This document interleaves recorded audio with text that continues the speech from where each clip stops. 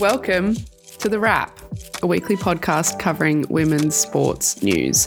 My name is Chloe Dalton. I'm an Olympic gold medalist in rugby sevens and also play AFLW for the GWS Giants.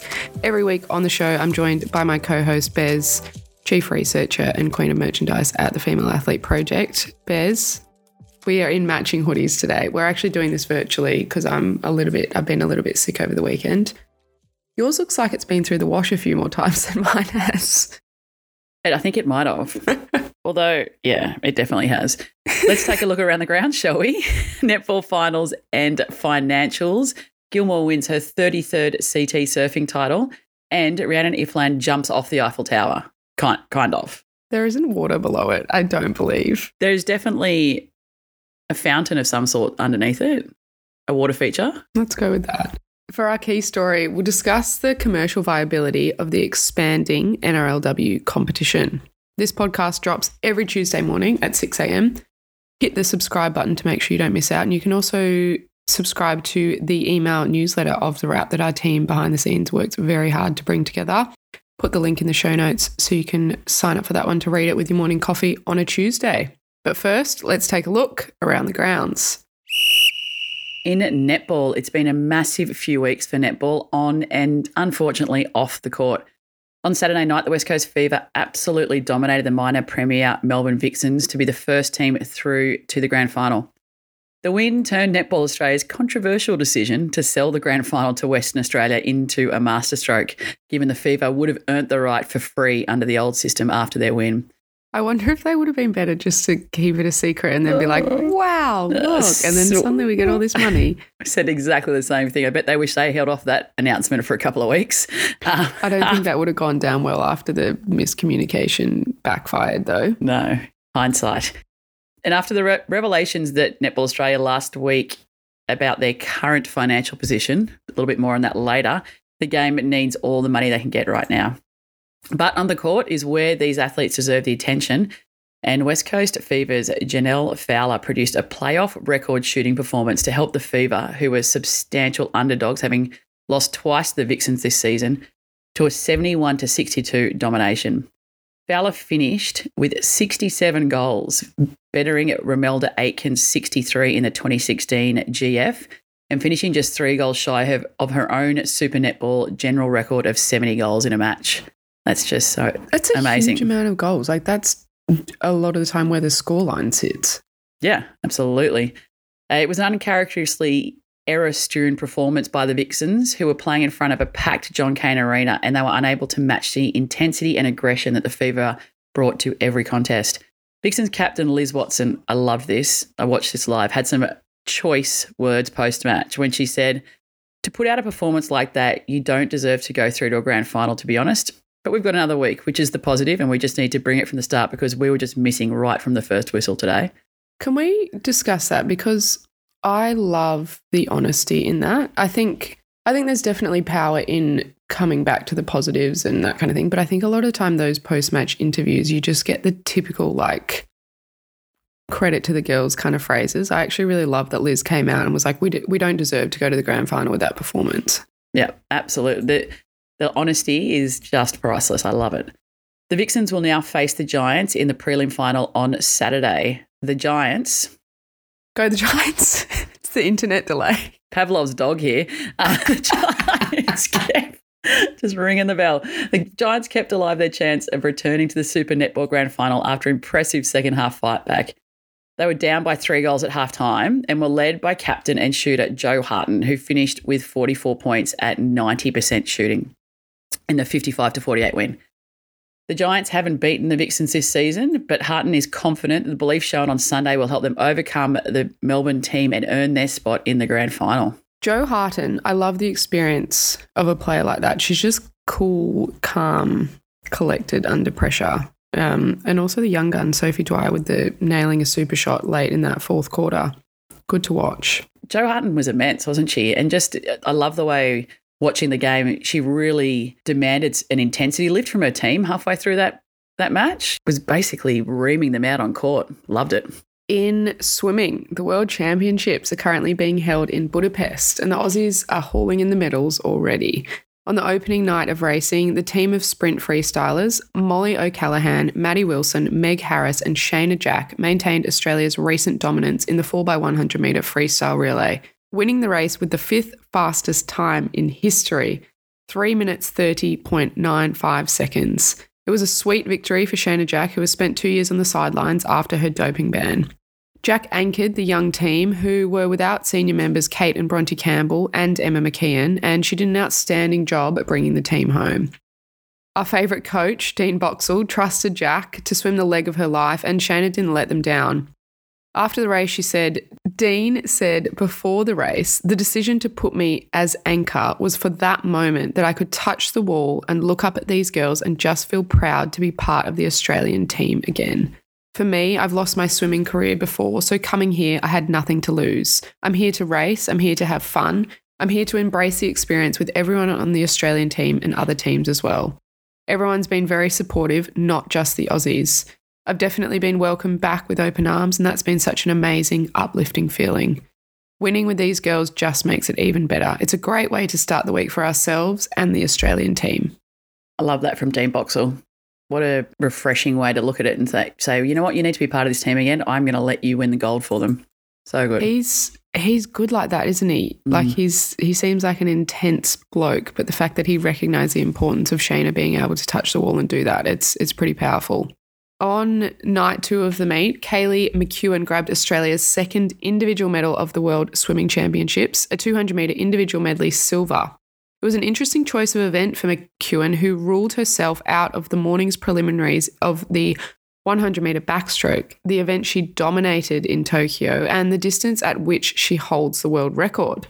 The semi-finals on the backstroke were taking place less than 20 minutes before the medley final later in the afternoon, and McEwen chose to throw all her eggs into the IM basket in an attempt to prove herself a global champion all-rounder. Despite coming up short of the gold, McEwen was happy with her decision, saying after the race, I wasn't really expecting to come up and podium tonight. It was more just getting the international experience. Sadly, I pulled out of this event at the Olympics to focus on the backstroke, and this is the perfect refresher for the next 3 years, just taking the pressure off, and it was really good mentally for me. Also in swimming, the World Para Swimming Championships wrapped up on the weekend in Madeira, Portugal. The Australian team finished the event with 7 gold, 15 silver and 9 bronze medals. Plus, they broke 1 world record, 5 championship records and 8 Oceania records. The event made history for the Aussies as the first of any Australian swim team where every eligible athlete will bring home a medal to Aussie soil. How good's that?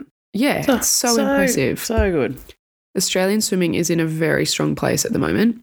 Paige Leonhardt finished the event on Saturday in style when she claimed gold on the final day of competition in the women's 100-metre butterfly S14 in a time of 105.27, which is an Oceania record. In surfing, Punta Roca, El Salvador proved to be a happy hunting ground for Steph Gilmore on Friday. The Aussie 7-time world champ won her 33rd career title to build on her own record for the most women's wins in the history of the Surfing World Tour.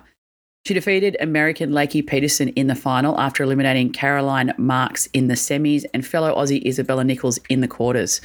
The victory moved Gilmore into 3rd on the rankings and filled Gilmore with confidence heading to Brazil in 2 weeks for the 3rd last stop of the season. She left it pretty late after choosing to be focused on wave quality when selecting her rides. In the 40-minute final, Gilmore had just 1.03 points to her name with 11 minutes remaining. In comparison, Peterson had compiled a 2-wave total of 9.67 by that stage. But Steph pulled out the goods when she needed it, following up a 7.33 ride with a 5.67 to snatch the lead with just minutes remaining. It was Steph's first tour win of the year, and she'll be keen to keep her spot inside the top 5. So this will be the second year that we see the top 5 men and women after the 10 events of the World Tour compete in a one-day finals competition at Lower Trestles in California in September to determine the world champ. Gilmore currently sits equal with Lane Beachley on 7 world titles for the most ever in women's surfing and said after the final, I would love to win another world title, but it's a long road. There's a lot more competition to be surfed and a lot of hard work to do, but this is just an amazing experience and I'm so happy to be here. Lakey is an amazing surfer, so I knew it was going to be a tough final, but it doesn't get any better. I love doing this. I love winning. I love doing this sport. We love watching you do the sport, Steph. So good. Yeah, we do. In volleyball, the beach volleyball world champs wrapped up on the weekend, and Aussie Olympic silver medalists Maria-Fé Artacho del Sola and Taliqua Clancy couldn't get past the German team of Svenja Muller and Sinja Tillman in a tight quarterfinal contest.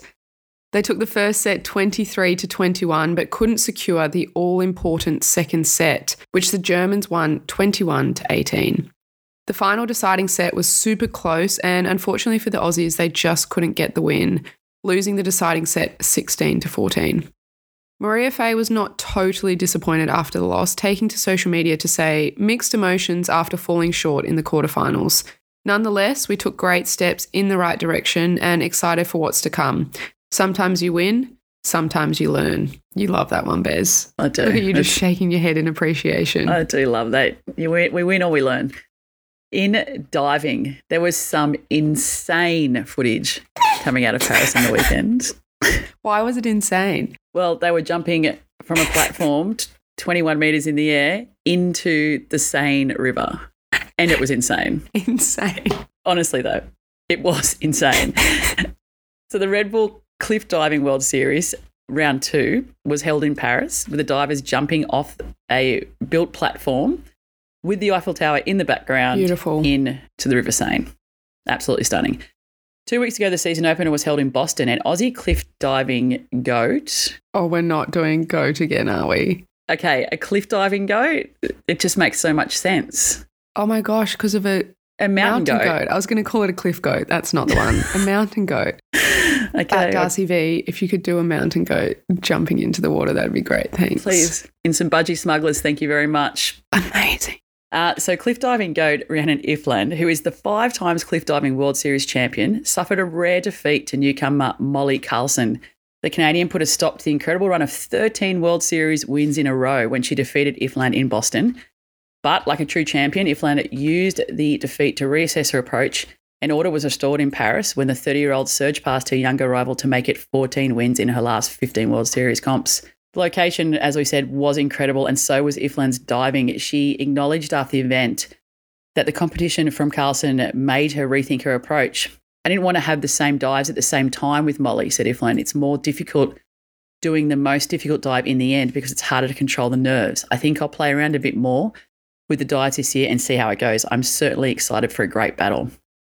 The series now moves to Copenhagen in Denmark on the 16th of July. And in super exciting news for Sydney siders, Red Bull has confirmed that the 8th and final event of the season will take place on the 15th of October in Sydney. I can't wait. Cool. It will be the first ever visit to Australia where 2 champions will be crowned at Fleet Steps in the Royal Botanic Gardens in Sydney Harbour. There will be a purpose-built 27-metre platform erected to allow the divers to compete in front of the backdrop of the Sydney Opera House and the Harbour Bridge. Does cannot that trump wait. the Eiffel Tower? I think it does. Well, it does, in my opinion. My humble Sydney sider opinion, it absolutely... I've grown up here my whole life. It buries absolutely the Eiffel Tower. That's cool, though. How beautiful. Yeah. It's going to be great. In rugby league, it was an exciting week in the rugby league world last week. NRL Chief Executive Andrew Abdo on Wednesday unveiled fast-tracked plans for the Cowboys, Raiders, Sharks and Wests Tigers to field sides in next year's NRLW competition. It was originally planned for the league to go to 8 teams in 2023 and then 10 in 2024, but the NRL has opted to take a more aggressive approach with an expansion of the women's game. ARLC Chairman Peter V'landys said, "We have a blueprint for investing in the women's game at all levels. We've seen the quality of the 2021 NRLW Premiership and the tremendous growth in female participation that we have capacity for sustainable growth. The Commission have again demonstrated that the women's game is a strategic priority. The quality of club submissions was excellent." That quote in general, I absolutely love. The fact that it's not just focusing on the elite game because we're actually seeing a growth at grassroots level because of the success of this, of the elite game. The decision means the NRLW will have more than doubled in size since its inaugural season in 2018, and Abdo forecast further expansion beyond a 10-team competition in 2024 on the back of growing playing numbers and optimism about the NRLW's value to broadcasters Fox Sports and Channel 9. He flagged potential for an expanded NRLW competition to be sold as a separate entity in the next broadcast rights cycle and believes the women's game will stand on its own feet financially by 2028. Some more expansion news on the game last week was a little bit less exciting. This year's Women's State of Origin match is going to be held this Friday, which is pretty exciting, but it's going to be the last of the one-off matches with the announcement of an expanded series from next season. Congrats to the winners of our giveaway that we did with Gatorade to win tickets to that match. So what's happened with this State of Origin one? They've expanded to a 2-game series, which just makes absolutely no sense. And a lot of people are asking the question, a 2-game series means if you each win 1 game, the series is tied. So if that's the case, then it just stays with the winner from the previous year. I don't know why you'd go to 2 and not just go to 3. It's not quite bizarre. It is quite bizarre. I think that needs to be a case of it's not a progressive increase. It's just you've got to make the jump from 1 to 3. Going from 1 to 2 actually makes no sense at all. New South Wales captain Kezzy Apps also questioned whether it's the right way to decide such an important series. She said, I would have preferred to jump straight to 3. It can be 1 and 1, and then how do you decide? It's just bizarre having 2 games, and it doesn't really make sense to me. But hopefully it only lasts for 1 year, and maybe the year after we can push that to 3 origins, just like the men. It kind of makes this Friday's game doubles as game 1 of next year's series, because if you win this Friday, then you kind of already won ahead. Yeah, it's a bit strange, isn't it? Very odd. Anyway, as Kezzy said, hopefully it only lasts for 1 year and they get to 3 in 2024. In tennis, she's back. Serena Williams. Wimbledon announced last Wednesday that the winner of 23 Grand Slam singles trophies will be the recipient of a wildcard entry for singles, marking her return to Grand Slam action after a year away from top-level competition. Williams has not competed anywhere since sustaining an injury during the first set of her first-round match at Wimbledon in 2021.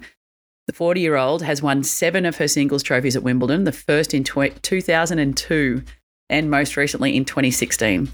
With the longevity in her game, it's just impressive. It's so impressive. And it's not as if she plays the game easy. Like, she plays tennis like it's a contact sport.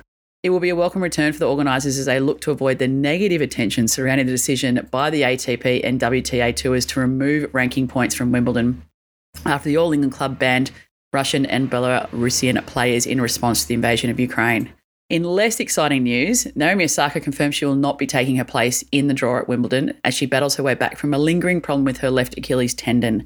Osaka said last month that she was leaning towards not playing in London due to her injury and also the points situation. She said, I feel like if I play Wimbledon without points, it's more like an exhibition.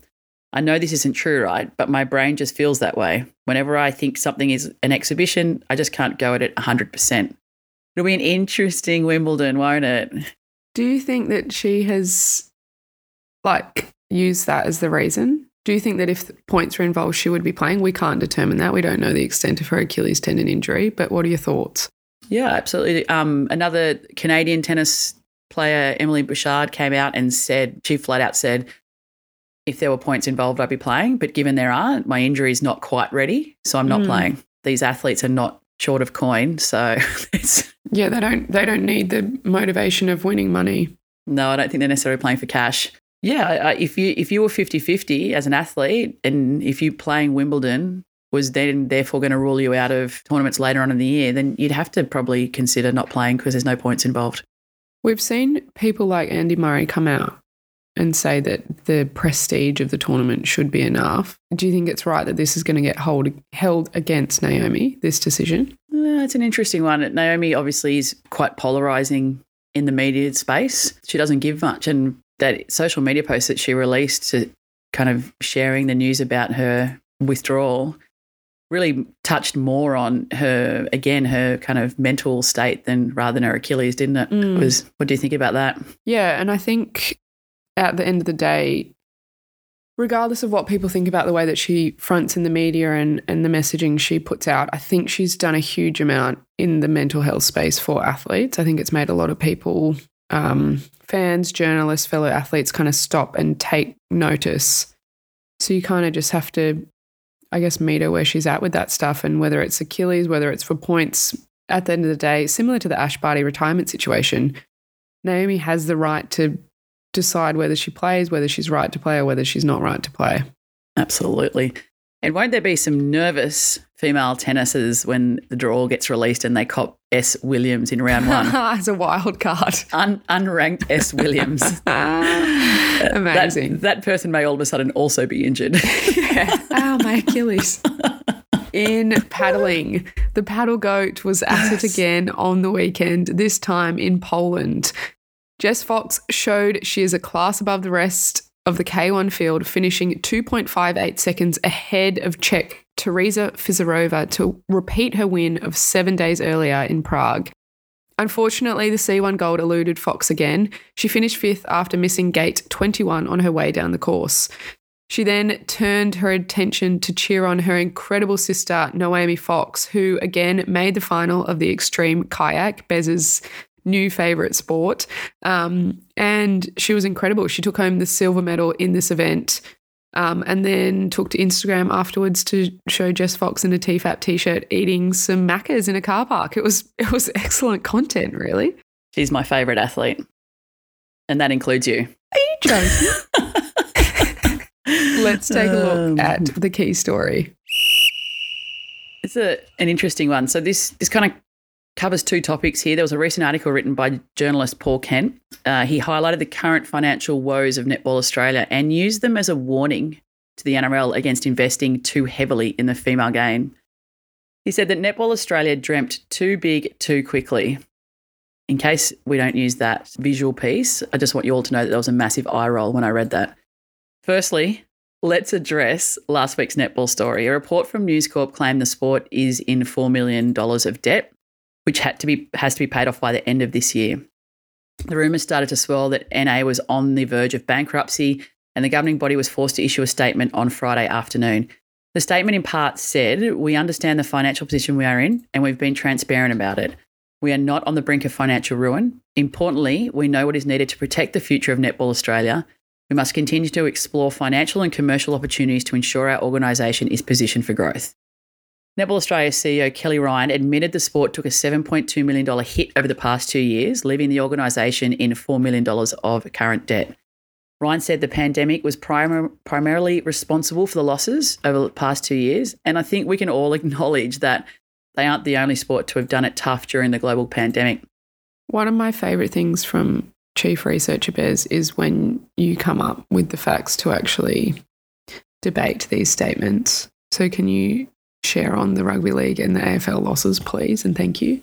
So season 2020 in the Australian Rugby League Commission, which is the ARLC, which is their kind of governing body, they recorded a full-year deficit of $24.7 million, and the AFL in 2020 posted a $22.8 million loss. So the loss experienced by Netball Australia over those 2 years is not out of the ordinary for an organisation that was also forced into a hub model to continue and played games in empty stadiums, you know, away from home. Those hub models cost sports a lot of money. They were housing players, families, feeding them, doing all that stuff. It was not a cheap exercise. So for commentators like Kent to claim that Netball Australia rushed into the professional era and paid players on ambition rather than reality is either purposely insulting the athletes at worst and just ignorant at best. Yeah, I think there's a real lack of insight and research into the whole picture here. He seems to kind of just pick out one topic he wants to take a crack at, predominantly women's sport a lot of the time.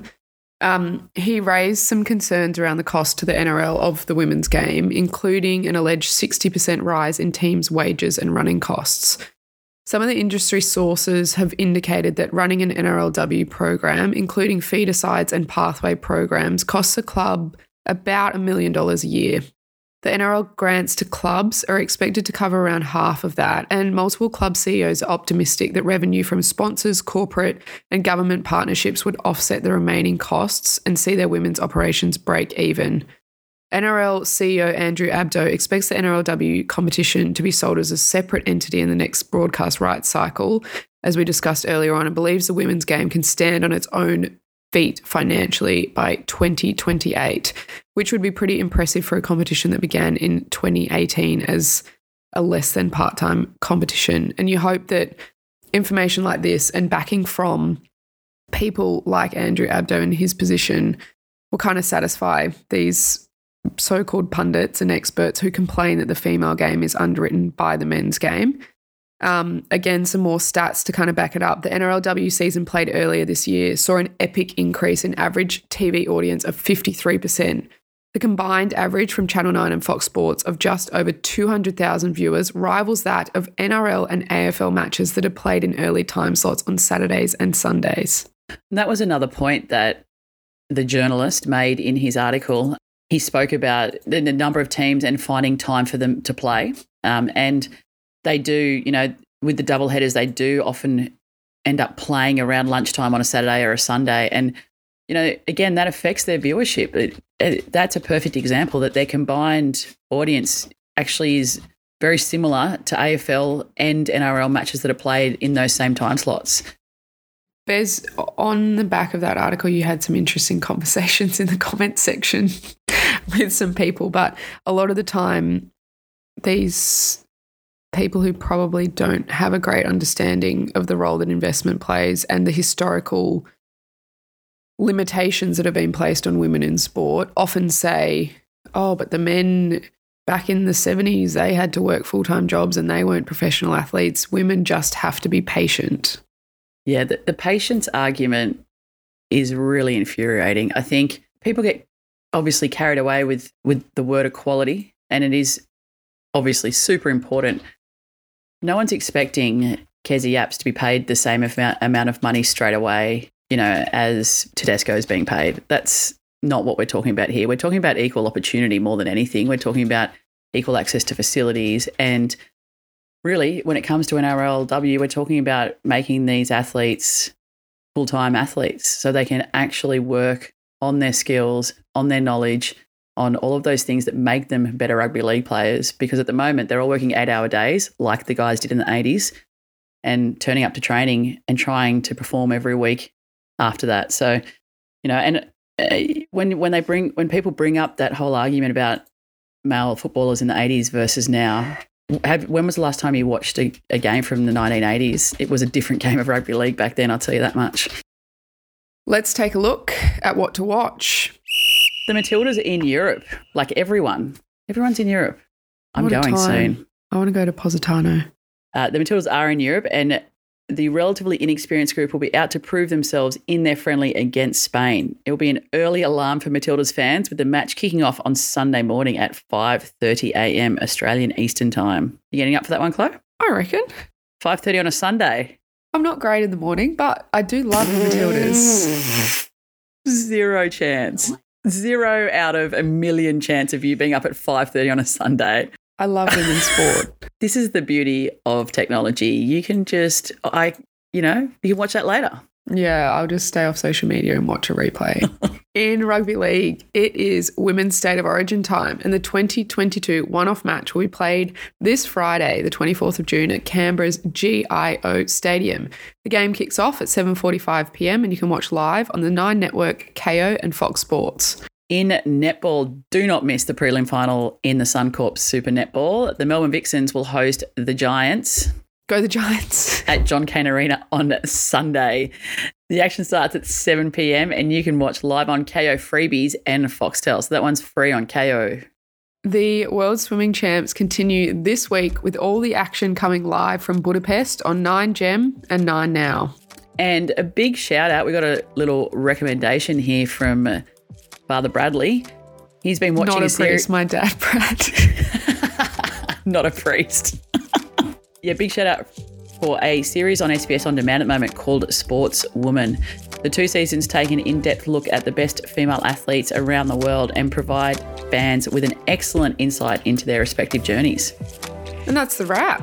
See you next week, friend. Hopefully you're feeling better. I hope so. We're back in real life persons. Yeah, great. Looking forward to it. Thanks for listening. See you next week. Ciao.